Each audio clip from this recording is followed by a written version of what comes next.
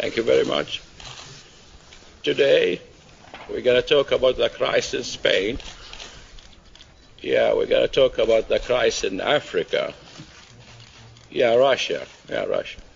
And I want to talk about the president of Russia, Putin. Putin, listen to me. I have a very important message to you. The message is, and the president of China, oh, I didn't finish Russia. No, sir. Thank you to correct me, First Lady. Dave. Yeah, thank you very much. God bless you, and God bless. Thank you all. Hallelujah. Clap to your president. Clap to your president right now.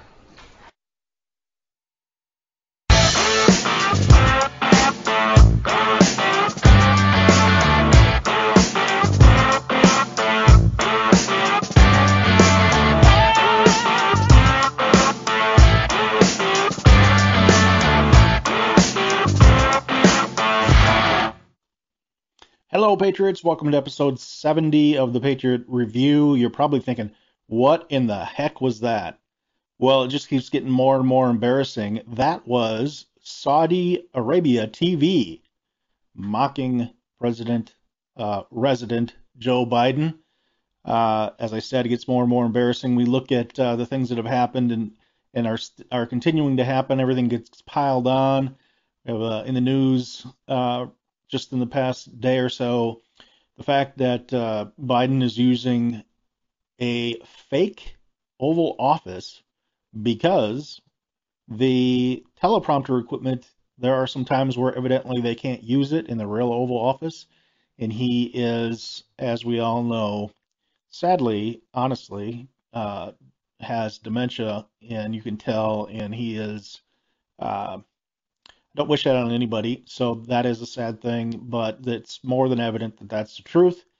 And the incompetence has embarrassed the United States several times. If you remember, the Taliban also put this image out, and this is after pulling out of Afghanistan and leaving American citizens behind, getting 13 service members killed who would not have gotten killed if it were done correctly. So that just keeps getting worse and worse. Now, I have a good show for you today, but before we get in that, I want to just mention that last night I watched, there was an 80,000 viewer cap on Zoom to watch 2,000 Mules. Highly recommend this movie. Dinesh D'Souza knocks it out of the park. The evidence that is there is only a small part of what they said, I think was 4 million hours of video. So, I mean, they combed a lot. There's more there, and they were talking about in the introduction about what is a likely response, and I believe, just my belief, that they are saving some of the stuff back so that as the criticism comes out, and it actually started before the premiere, we've had articles coming out lying about 2,000 Mules and, saying that it was part of the big lie. And as we know, as Mike Lindell says, the big lie is the big lie. And that is absolutely the truth. And I highly recommend the movie. Now we're going to go into an interview with Sarah Mitchell after a short break. But this is, she's setting up social media pages. This is a Facebook page. The link is in the description below. And you're going to want to connect with this young lady. And all of these stories are very heartbreaking, and they all involve the loss of a family member. And sometimes when we just watch talk shows and we have people that come on and they mention what they've had to bear during all of this ridiculous COVID nonsense and the COVID protocol nonsense, maybe we don't quite make that link. So I wanted to show this picture. I wanted to say thank you very much up front to Sarah. And we are going to have another family yet devastated by the COVID protocol issue coming up in the next show next week, which is all part of a series And for those of you on Frank's speech, the series graphic is this: Killed for Cash, Violating the Oath. The first episode that I did that will also be part of this series is with Mr. Scott Schara and his daughter Grace, and that is episode 58 if you want to go back and watch that. All of these stories are absolutely devastating, and we definitely need to be aware and to stand up and take action as a country, because what has happened is truly inexcusable. And so I'm going to take a quick break, do the commercials up front so that you can watch the interview in its entirety. We'll be right back. Review show description below to view natural products that can actually protect you from EMF and 5G and even improve your sleep. Skeptical? Get the free Dangers of EMF Radiation ebook free by clicking on its direct link, also in the show description. You can also learn more by watching episode 62 of the Patriot Review. Hey Patriots, you can save up to 66% at MyPillow.com when you use the code TPR. That stands for The Patriot Review. That's TPR, or call 800-519-9927. That's 800-519-9927. I use these products myself. I can tell you they are the best quality bar none. So go ahead, use the code TPR and get up to 66% off right now.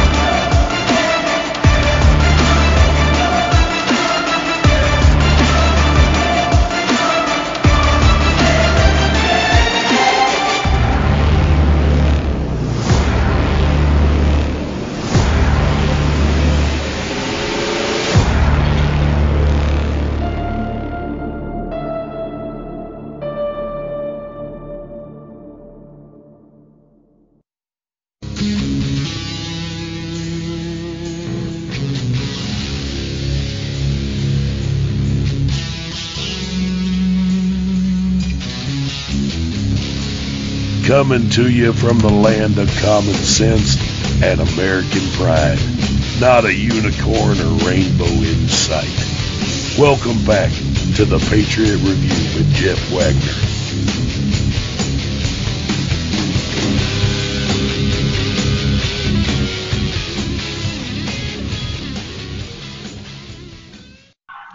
I'd like to welcome Miss Sarah Mitchell to the show. Sarah is someone very special who I met at a rally for Scott Schara. You may remember I had him on to talk about his daughter Grace, and tragically this COVID protocols and COVID medical treatment story is affecting thousands of people, not only in our country but around the world. Sarah lost her husband, unfortunately, Kyle, who was 39, to COVID treatment protocols, and she is sharing her story bravely and wanting to get the word out there as to what happened, and it's of critical importance, obviously. So Sarah, welcome to the show.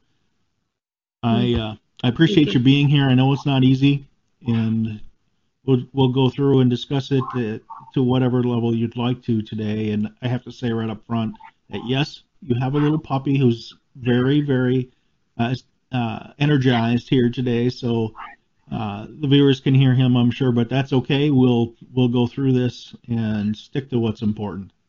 All right, thank you. Well, thank you for having me. Absolutely. It's an honor, and I I'm doing this, and the people I meet while doing this now, I've done it only a year, a little more, and the people I meet are fantastic. There's a lot of folks out there that are struggling with this whole COVID situation and the vaccine and whether or not to get it and the abuse on freedoms. So again, I really think it's important that you're here to tell your story, and I really appreciate it. So I will step out of the way and let you tell your story, and I may just interject for points of clarity. So Sure. Go right ahead.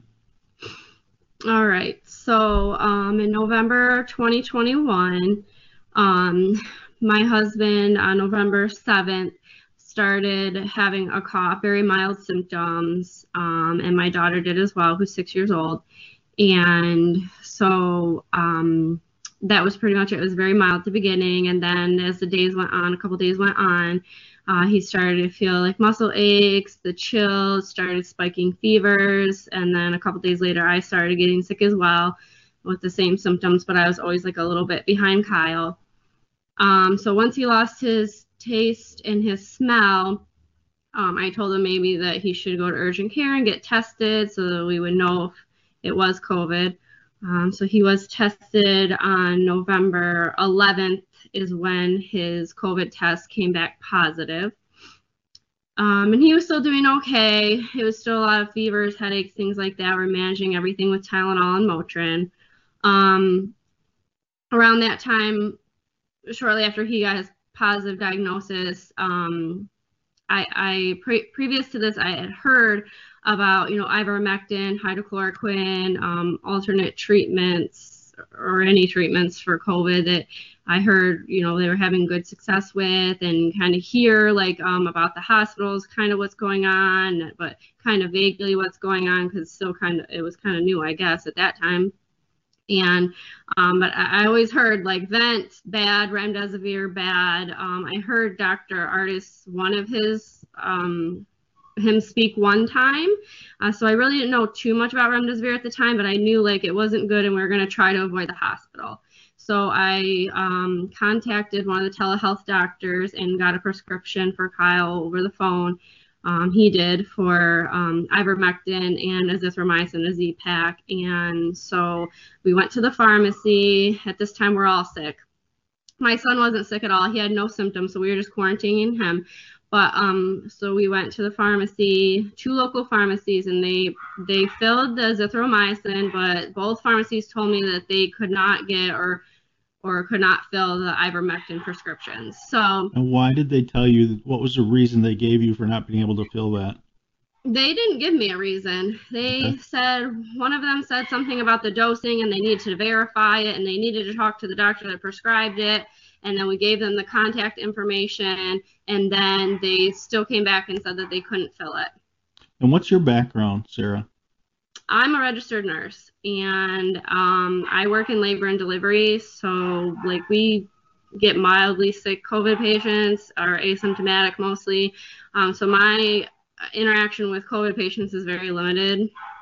And I have to say here for the viewers, the rally that I met you at, there were several nurses there. And even though you're a registered nurse, as you tell your story, I am shocked at the lack of,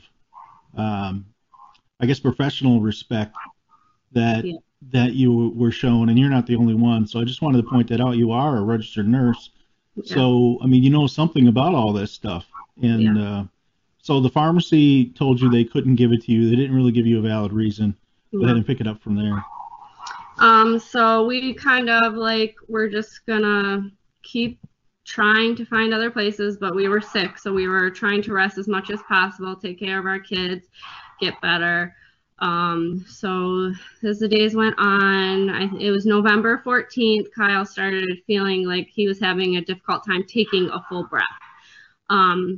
Prior to this, Kyle had no medical history besides sleep apnea, which I understand, sleep apnea is not just something to write off, but that was his only medical history. Everything else is fine.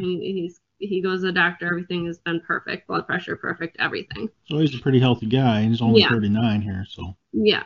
So very active with work and everything, fit guy. So he was just having a little bit of trouble catching his breath. So I said, well, that telehealth doctor didn't give us any steroids or anything. Maybe you need that. So we made an appointment with urgent care, which was the next day. And actually, I had a pulse ox home reader to check his oxygen. I ordered that too, like a couple days before, like online. So it came right away. And his oxygen was reading like 84 to 94%. So we thought, okay, we can make it, through the night to urgent care and hopefully just get steroids. So the next day, we went to urgent care and he went in by himself, and they took his vitals and his oxygen was 91%, and they told him that he was hypoxic and they wouldn't treat him there and that he needed to go to the emergency room. And basically the nurse got on the phone with me and kind of gave me a slap on the wrist for, I'm a nurse, I should know better. And told me to take him to the ER. So we were afraid because you hear extremes from both sides, the story about COVID crap. So we listened to them and trusted them because they're healthcare professionals, as I am too. So we trusted them, and we went to the emergency room. So he went in by himself because, of course, you can't have visitors with COVID. And I just waited for a little bit and then went home and waited for updates from him. And he said that they did a CT scan and x-ray, and he didn't have any clots or anything that they could show on the CT, but he did have atypical pneumonia consistent with COVID. So they started him on an oral and steroid, and I'm pretty sure, I haven't gone through his complete record because it's very, very overwhelming, but from my memory of what happened and going through the text and stuff, he was on room air. And I did see like his ER note when I have gone through the records, and his oxygen was 98% when they admitted him to the hospital. So they were going to keep him for observation and give him steroids. So is that normal to have a discrepancy to 91 to 98% from? Well, it fluctuates, so it's not always the same. So if you're taking deep breaths, so like in the hospital, like if I work with a patient and I don't know, if you take their pulse ox and it's like 94 or whatever, because it should be 94 or above unless they have some kind of lung injury or lung disease. So you just tell them take a couple deep breaths, and then you could see the oxygen come up. So it does fluctuate, yeah. So at 98%, I mean he's not in any danger at 98%. No. Okay. So go on. Sorry.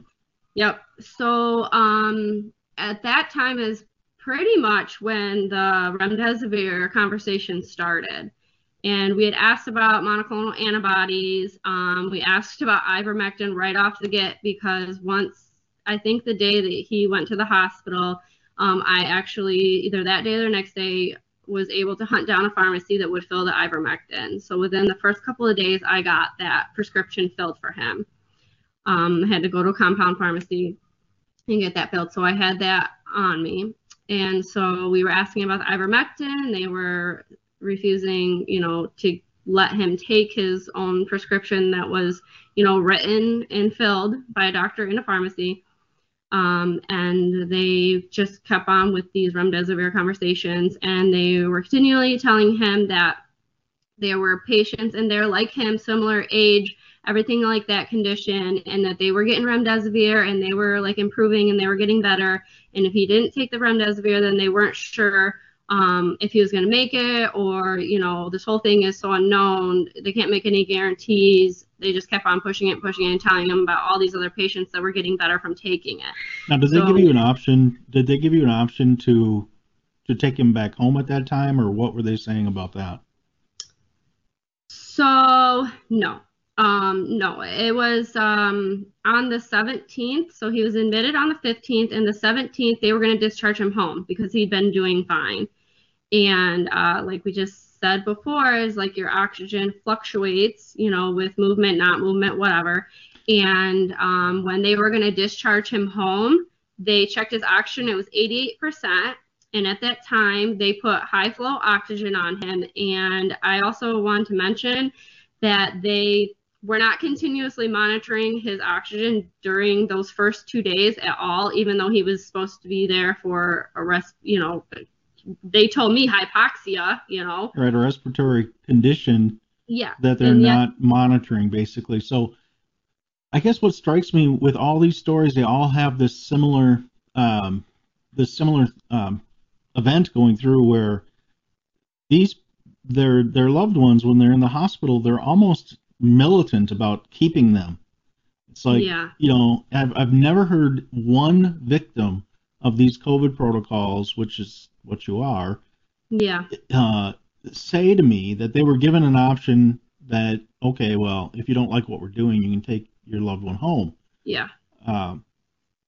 Did that strike you as strange? I mean, you've been working in healthcare, right? So the whole. At first I didn't think of it like that. They were going to discharge him. He seemed to be doing better. The remdesivir conversations were continuous from everybody, and he was asking questions, and I told him no, like, we don't want that, and he was telling them we didn't want that.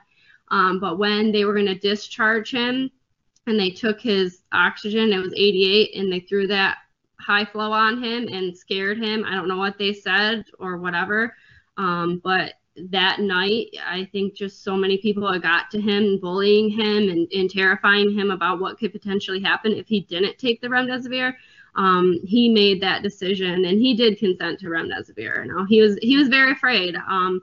I talked to him a lot in those first couple of days, and he seemed to be doing okay. But when they I think they freaked him out when his oxygen was slightly low, and threw that high flow oxygen on him and kept on pressing him and telling him he couldn't get monoclonal antibodies because he was too sick. I think he was afraid, and I can't blame him for making that decision to take the remdesivir, because he was scared and he just wanted to do whatever he needed to do to get home.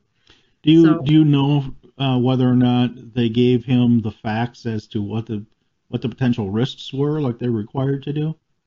I do not know. I knew that it had potential to cause kidney injury or kidney damage, and I told Kyle that. But whatever, I don't know what they told him to make him consent to it and decide to take it. One thing that crosses my mind when I hear these terrible stories is that Americans are kind of conditioned, because every time you see something on the television advertising for a prescription drug, what do you hear? You hear laundry lists of potential side effects, and everybody begins to think that, well, these potential side effects are so rare that, right. Yeah, so it almost desensitizes people to the situations like this one, which now, in my mind, can be directly blamed, and these people are directly responsible for. Yeah. And the research is out there, and I have to say this, it's my opinion, but I believe that the information was out there, that they still knowingly went ahead and pushed this stuff, and they are directly responsible for what I believe is murder, and I believe that with all my heart. So up to this point, you have him making the decision that he would go ahead with the remdesivir, and what happened after that? So I believe at that time they started giving him IV steroids also, and I was asking about budesonide for inhaled steroid. And I would talk to the doctors. They were probably being a little more courteous to me because they know I'm an employee at their sister hospital and I'm a nurse. So I would talk to the attendings like once a day, and I talked to him that day on the 17th, or that night, I believe, and the attending told me that they would not give inhaled breathing treatments, nebulizers, to any COVID patients because it will aerosolize and spew COVID everywhere, which does not make sense to me because my husband was alert and oriented. He was in an isolation room. The respiratory therapist didn't even have to be in the room. They could have stood outside the door and he could have held the nebulizer, but they were so adamant. I even talked to, I think it was the pulmonary doctor, and they said the same thing. And so anyway, that was that. I even asked about getting a negative pressure room, and the attending doctor, you know how TB patients are in negative pressure rooms. I know hospitals have these things. I'm not an idiot. And he said, well, that's not going to happen. That's like the answers that I would get.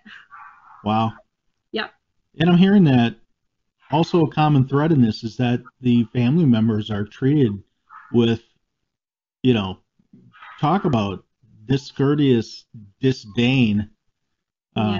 That's been shocking. for me. Yeah. And growing up in the United States, I think we all just take for granted that these people have the best interest of the patients at heart. And what we're finding out is that's not so. And we're finding out more and more every day about the payoffs and the cash behind Yeah. a lot of these decisions, and it's disgusting. Yeah, it is. So, once he started getting the remdesivir is when he really started to get worse. And like I said before, they weren't even checking his oxygen, so who knows if whatever. But each day it was like he had the high flow on, and then he would have a breathing mask over it. And so we were watching that for days and hoping, his lungs would heal and things would get better. Well, kind of at the same time, I'm literally logging into Kyle's MyChart like every single day, checking all the labs, watching every single thing, because I'm like, you guys are gonna be checking the kidney labs, right? And if something goes bad, like you're gonna stop it. And they were fine. Like he got the 5-day course of remdesivir. Now the kidneys were okay at that time, but like I said, his consumption for oxygen was increased, so he was needing more and more oxygen. Also at the same time, towards the end of November now, his white blood cell count started rising. And I had been watching it, but it was continually rising. Every single day it was going up and up. So I questioned them about that, and they told me that it was the steroids. And I'm like, are you sure it's the steroids? Because my husband is now not up and moving like he usually is. And if you're telling me he has viral pneumonia and they were refusing to treat it with antibiotics, because I asked that from the get-go, they are saying it's a virus, it's not going to treat that kind of pneumonia. But if that fluid is just sitting in the lungs and the patient's not up moving and doing deep breathing and things like that because they're desaturating because they're having difficulty breathing, then that is a high likelihood of it turning to bacterial pneumonia. But they would not listen to me or hear me out. They just kept telling me it's increasing because of the steroids. It's increasing because of steroids.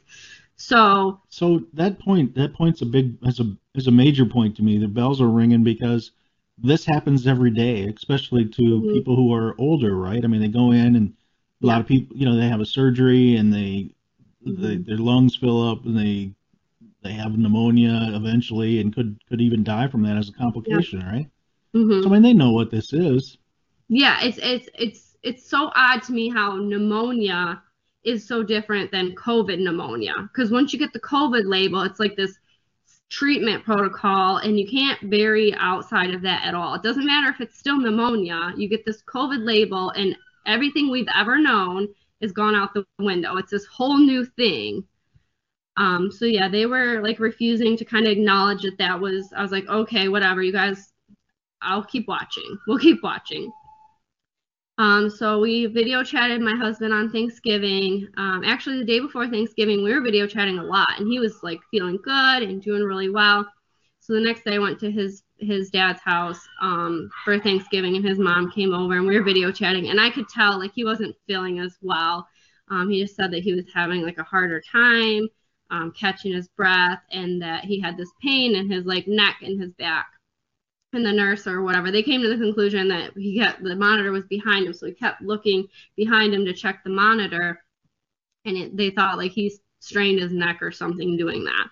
So they gave him Tylenol. So the day after Thanksgiving, I think I got ahead of myself. But at this point in time, how long has he been in? You were 2 weeks? Yeah, he's about 2 weeks. I just remembered something before Thanksgiving. Should I go back to that or just talk? Absolutely, if you want to share it. So it was actually on November 23rd because they wouldn't let me in this whole time. So my husband Kyle was never tested for COVID in the hospital on his admission. This whole time they treated him with the remdesivir, their standard of care for COVID. So I was getting irritated because the miscommunication, I wasn't there. I was only seeing what was over the chart. They would basically tell me, ma'am, your husband's alert and oriented. I don't need to make this time basically to make these calls and tell you everything that's going on or make these decisions when your husband can make these decisions. But anyway, I was getting so tired of all these antics. And I was like, you never even tested my husband for COVID. Yet you're doing all these things that are COVID. And at this point, he could be negative.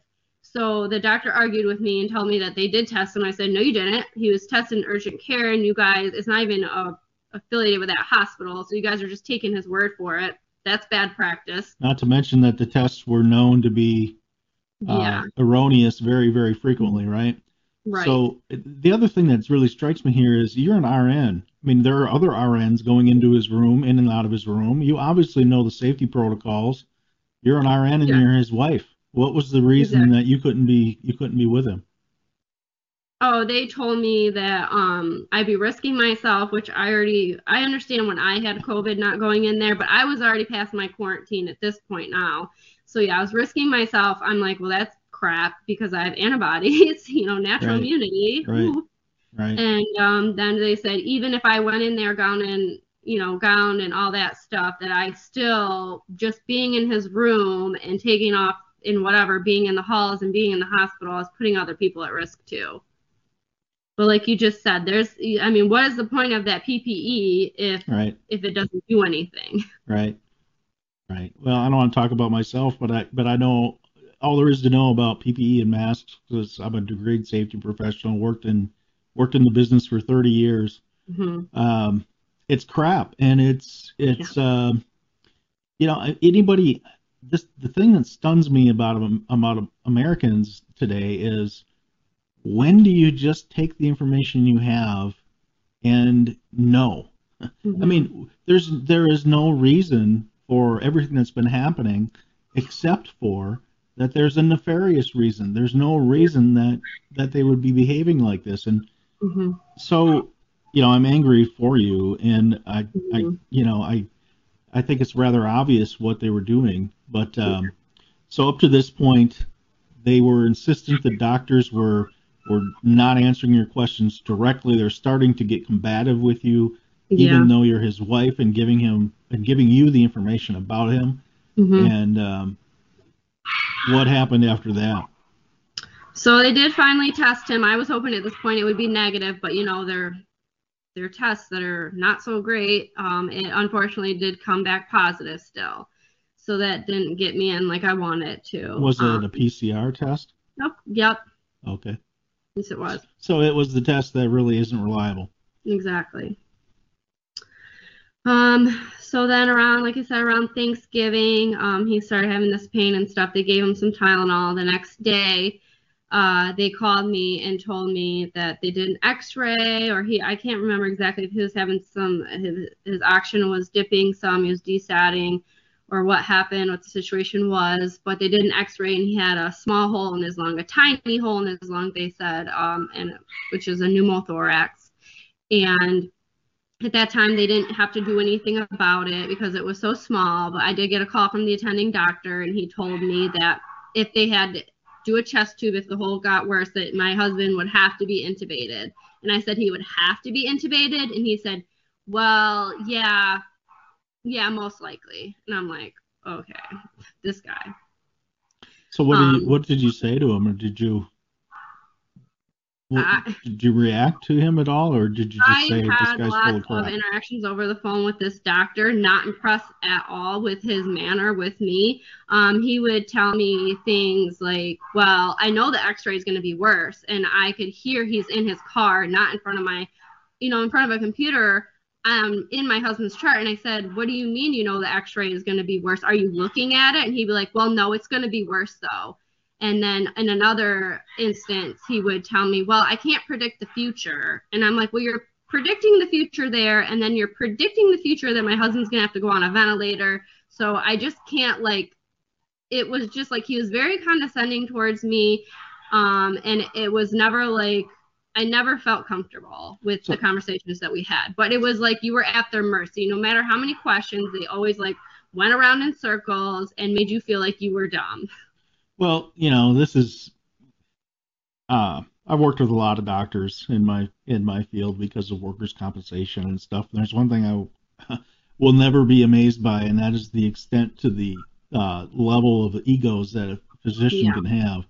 But so in this case, it almost sounds to me like the treatment course was predetermined, and he was going to make the evidence fit the predetermined decision to go ahead and Mhm. and why at this point do you know why they're doing that? Money. I don't now I know. Yeah, this is Now you all. know. I mean, this is how this whole thing goes, right? You get your remdesivir, you get worse, you get vented because you desat or whatever. You have untreated pneumonia. That damages the lungs. Of course, the lungs are going to get worse if you're not giving the right dose of steroids, if you're not giving breathing treatments, if you're not treating the pneumonia, if you're blasting oxygen, high pressure oxygen into people's damaged lungs, of course they're going to get holes in their lungs, you know? Right. And this, what people have to understand, the viewers have to understand that this isn't just, this isn't fiction. I mean, there No. are guidelines that have been given as to the monetary payout for these milestones in the COVID protocols being met.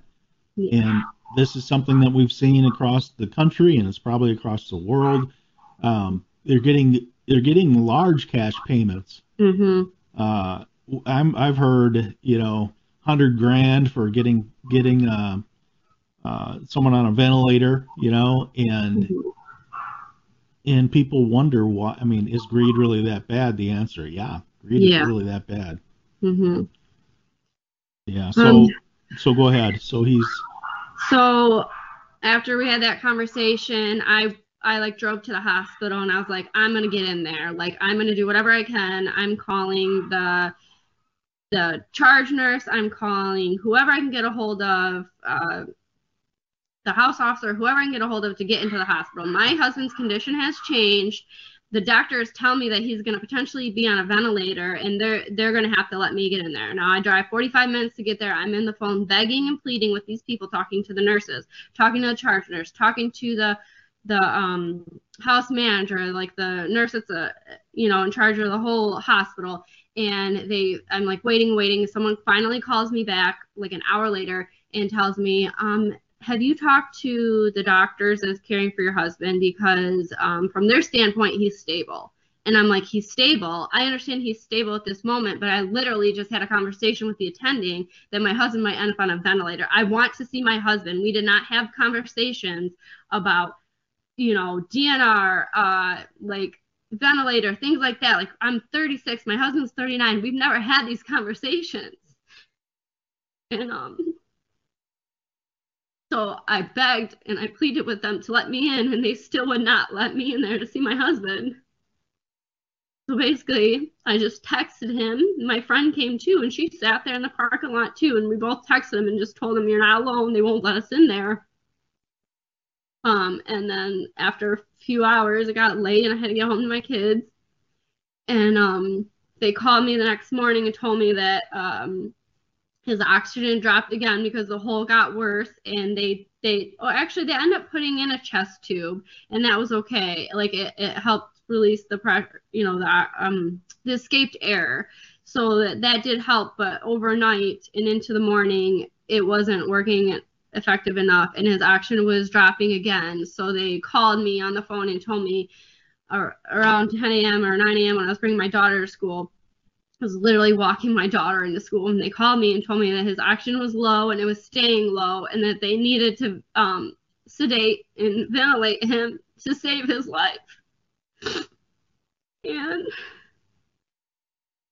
this whole experience has been such a nightmare, and your head is so just mind blown to everything that's going on. You can't believe it, and you don't know what to think, and you don't know how to react, and they wouldn't let me in there, and I'm trying to, interpret everything from home and not seeing what's really happening. So they held the phone for Kyle, and I told him that I loved him. He said, I love you. And I said, don't be afraid. I love you. And he said, I love you again. And that's the last time I talked to my husband. That's heartbreaking and inexcusable, and these people must be held accountable. And yeah, I'm so sorry that you are going through this. This is not the United States of America that I grew up in. Right. And these people are murderers. This is genocide. It's crimes against humanity, period. Fauci is at the forefront of these evil people. And I just want my viewers to know that, these stories, this is common. This is sadistic, satanic, and we have to help people like Sarah. And if you can at all donate, go to the link that's in the description to help bring these people to justice. And the thing that I kept thinking about as you're going through this story is your young kids. Yeah. And how, if you're happen to be watching this and you're a medical professional who has taken part in this type of behavior, number one, you're not a medical professional. And number two, you're evil, and I want you to live with the thought every day of what you have done to the children and grandchildren and spouses and friends and family of the people that you participated in killing. Exactly. And I hope that you suffer every day. I mean, and this is, I'm so angry for you that, I better not say any more because we have to focus on, there's one thing about Christians that the far left doesn't understand. Being a Christian doesn't mean you're a doormat. Forgiving somebody doesn't mean you forget. And we cannot forget. Mm-hmm. We have to bring these people to justice. So I want you to share, Sarah, what you think is important for people to take away from your story, what you would like them to do, and how they can help you and others. So there's a lot more to the story. I mean, the main things, that don't make sense. I mean, this is happening, and like, my husband was, I feel like he was a prisoner, and we were at their mercy. As this went on, he was on the vent for like 6 weeks because a couple weeks later he went into kidney failure, and he was filling up with fluid. They did dialysis on him every day. It was like all these meds to sedate him and paralyze him, which makes no sense because you have if you're having respiratory difficulty, putting all these medications that are respiratory depressants on top of that is just like a recipe for disaster. Right. These are the drugs, the same drugs that are part of the protocol, the same drugs we heard about with Grace Shera, Scott's daughter, who passed away. Basically, sedation, so it lowers the respiratory response, right? So exactly. So it depresses it, and right. So how do you get off a ventilator? Yeah.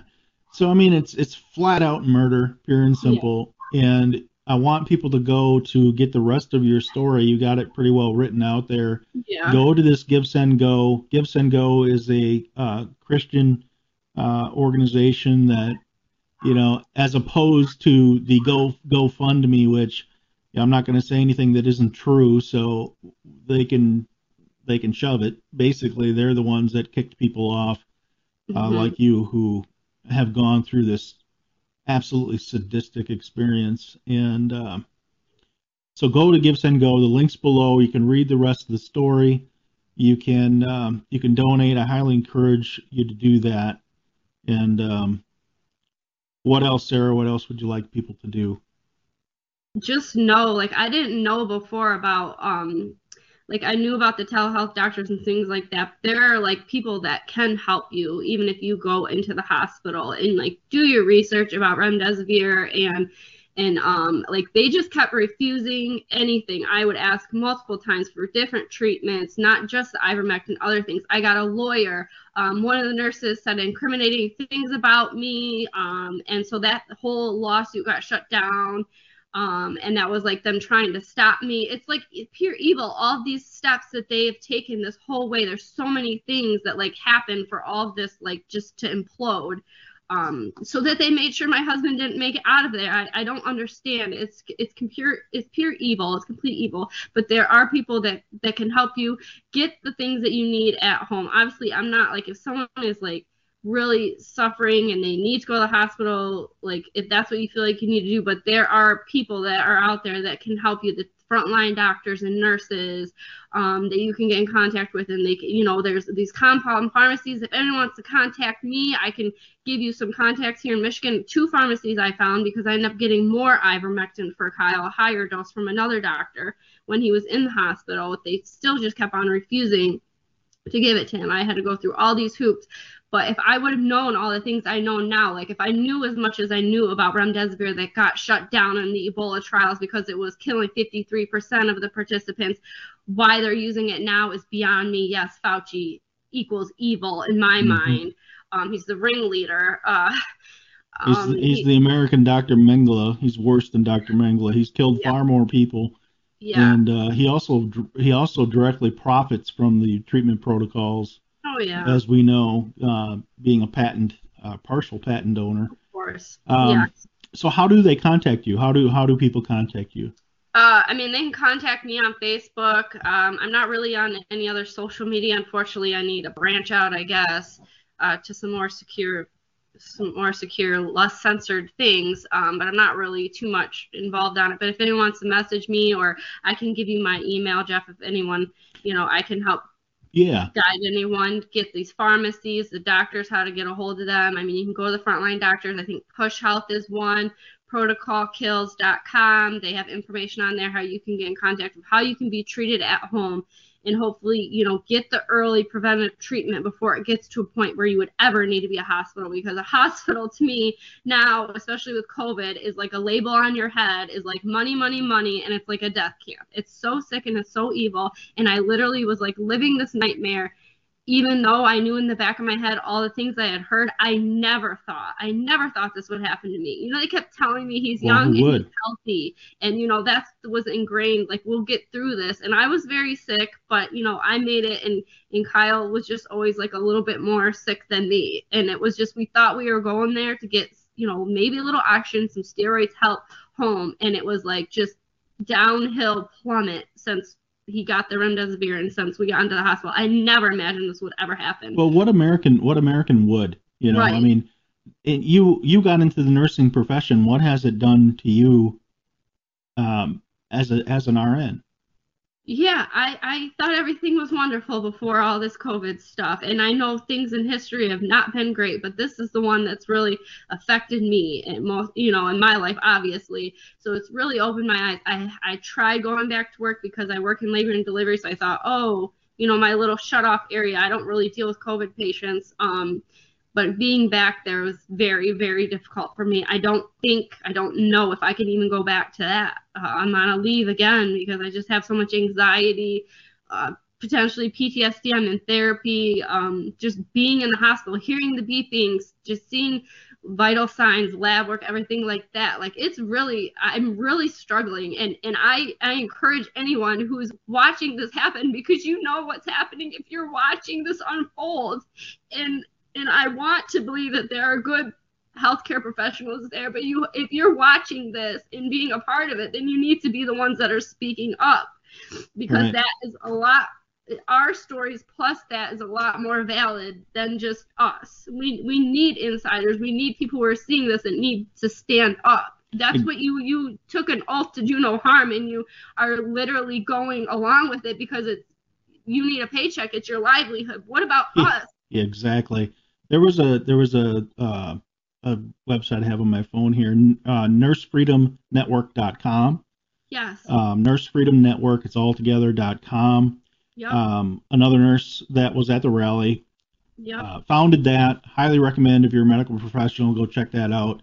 Yep. We need people to stand up and be bold, and I mean, you want to leave a legacy, people. You know, I always talk about the legacy of freedom. Well, how about this one? You know, how about this one? A legacy of actually speaking out and speaking up and putting these evil SOBs away, exposing them. No, it's not going to be easy, but compared to what Sarah's going through, it certainly isn't anything. So, Sarah, I want you to reach out anytime if there's anything that I can do for you personally. I would love to share your links if you want to send me those links. I'll have those in the description. I'll add them to my resource page as well. Sure.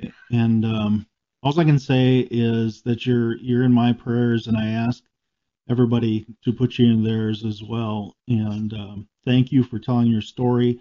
I can't imagine how difficult it is, but I commend your courage, and I wish you God's blessings going forward. And anything we can do, we'll definitely do. Thank you so much, Jeff. Thank you.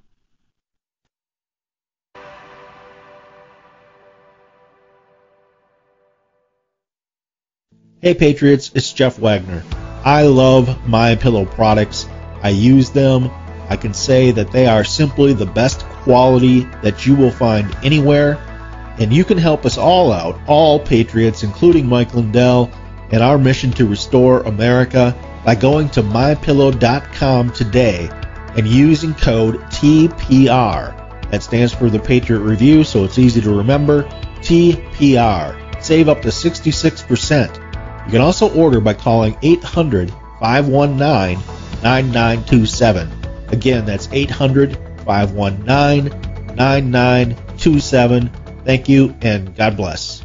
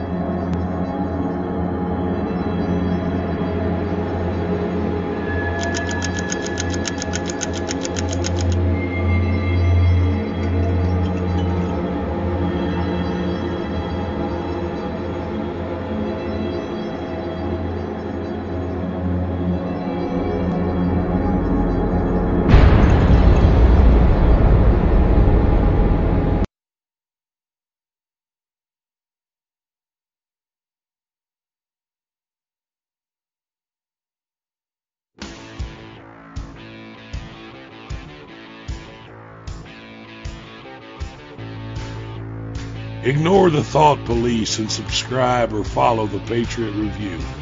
It's your patriotic duty.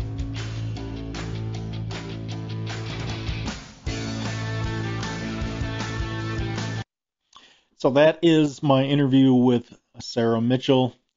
It's heartbreaking even to watch it. And Sarah, I really appreciate you having the courage to stand up. There's a lot of courageous people in America. Sarah is certainly one of them. I really would ask, please donate. I will put the link in the description here at the end of the show, and it will be up for you to click on. As you can see, it's time to not use the excuse that our lives are so busy that we just can't keep up with everything. You look at the picture of this family and you think about the story and the reality of what has happened, then you look at the new disinformation police straight out of Orwell's 1984. Now this would be considered disinformation according to the fascist left, and it's not. It's truth, and you saw it's true. You could tell that there was no political motivation whatsoever. And I think we all have to come to terms with the fact that this is not the America that we grew up in. It can be, but we have to defeat these fascists, these globalists that are attacking us on all fronts, whether it's using COVID like they did, or if it's the mandates and taking your freedoms away, destroying businesses, whatever it is. I mean, it's coming at us from all fronts. So all I can say is it's time to wake up, and it's time to speak out, and it's time to not be silent and just go about our daily lives worrying about what we're going to do for dinner or post on Facebook and how popular we are. It's time to leave all that crap behind, and it's time to get right with God, and it's time to do the right thing And I implore you, if you're a doctor or a nurse and you have something to say about the pressure to do things that you know are wrong, I'd love to have you on the show. As a matter of fact, I did interview one nurse who was in that exact position, but she's having such difficulty with it that um, basically I can't show it until she says I can show it. So the victims here are in all walks of lives. There are plenty of good people out there um, who are afraid, and I would encourage to come forward. If you want to do that, you can contact me at redbloodedpatriots at protonmail.com, and I'd be happy to interview you and get you on as well. So this all ties in. As I said, there's so much happening. Now next week I will have the second part to this episode, which again is another tragic story. As I told you, it's part of a series. If you're on Frank's Beach, you can find this series graphic, and that's what it's about. You saw an ad for High Treason, which is a docu-series that we're producing. I'm very excited about it. We have multiple topics. The first one will be basically the history of treason in the United States. Then we'll target the real insurrection, which is related to the January 6th event, the election, the false narrative, what I call the American Reichstag fire, which was January 6th, which we know was a lie, and we know that Ashley Babbitt was murdered. That'll be part of it. I'm having some excellent guests. Sarah will be one of those guests in the COVID episode, so I appreciate that as well. So be watching for those. They'll come out over the course of this year, and there are 6 current episodes slated. I'm working on a dedicated web site for that right now. I also encourage you to go back to the beginning to watch 2000 Mules to see the evidence there and share that. Now, in our episode, quite frankly, we are going to be going through in the high treason episodes what the definition of treason is and the other legal definitions that categorize things at different levels of, I guess, severity. And the panel will be discussing the facts that they know, the facts they're aware of, and whether or not they think there are players that really are guilty of treason. If so, why? If not, why not? And you can see here that we are not saying that all this is coming from one party, because quite frankly, it's not. We talk quite frequently about the uniparty and how destructive it is to this country. The people on both sides of the aisle that want to keep things status quo, that want to gain in wealth and power. And quite frankly, we all need to take it upon ourselves to get rid of those people, to expose their corruption, their criminal acts, and to make sure that they are tried and convicted if they are indeed guilty. So I had a hard time even picking out where do you end with the faces that you could post on here. Anyway, we will be doing more trailers and episode-specific trailers, and you'll be seeing that. A reminder, please come back, join us next week, and every week on Sunday at 4 p.m. Central. Go to Sarah's page, make a donation. If you have the chance, go back and watch the episode with Scott Shera. And again, next week we will see you, and we will have great guests coming your way in the future. We got Clay Clark. We've got Kevin McGrary, the founder of All Black Lives Matter, or Every Black Life Matters. And he's also the chair of the Frederick Douglass Foundation in California, so he'll be coming up. And several other great guests, Ohio Brett, and there's a bunch of them. So please stay tuned. Support the show. It's always greatly appreciated, and we will see you next week.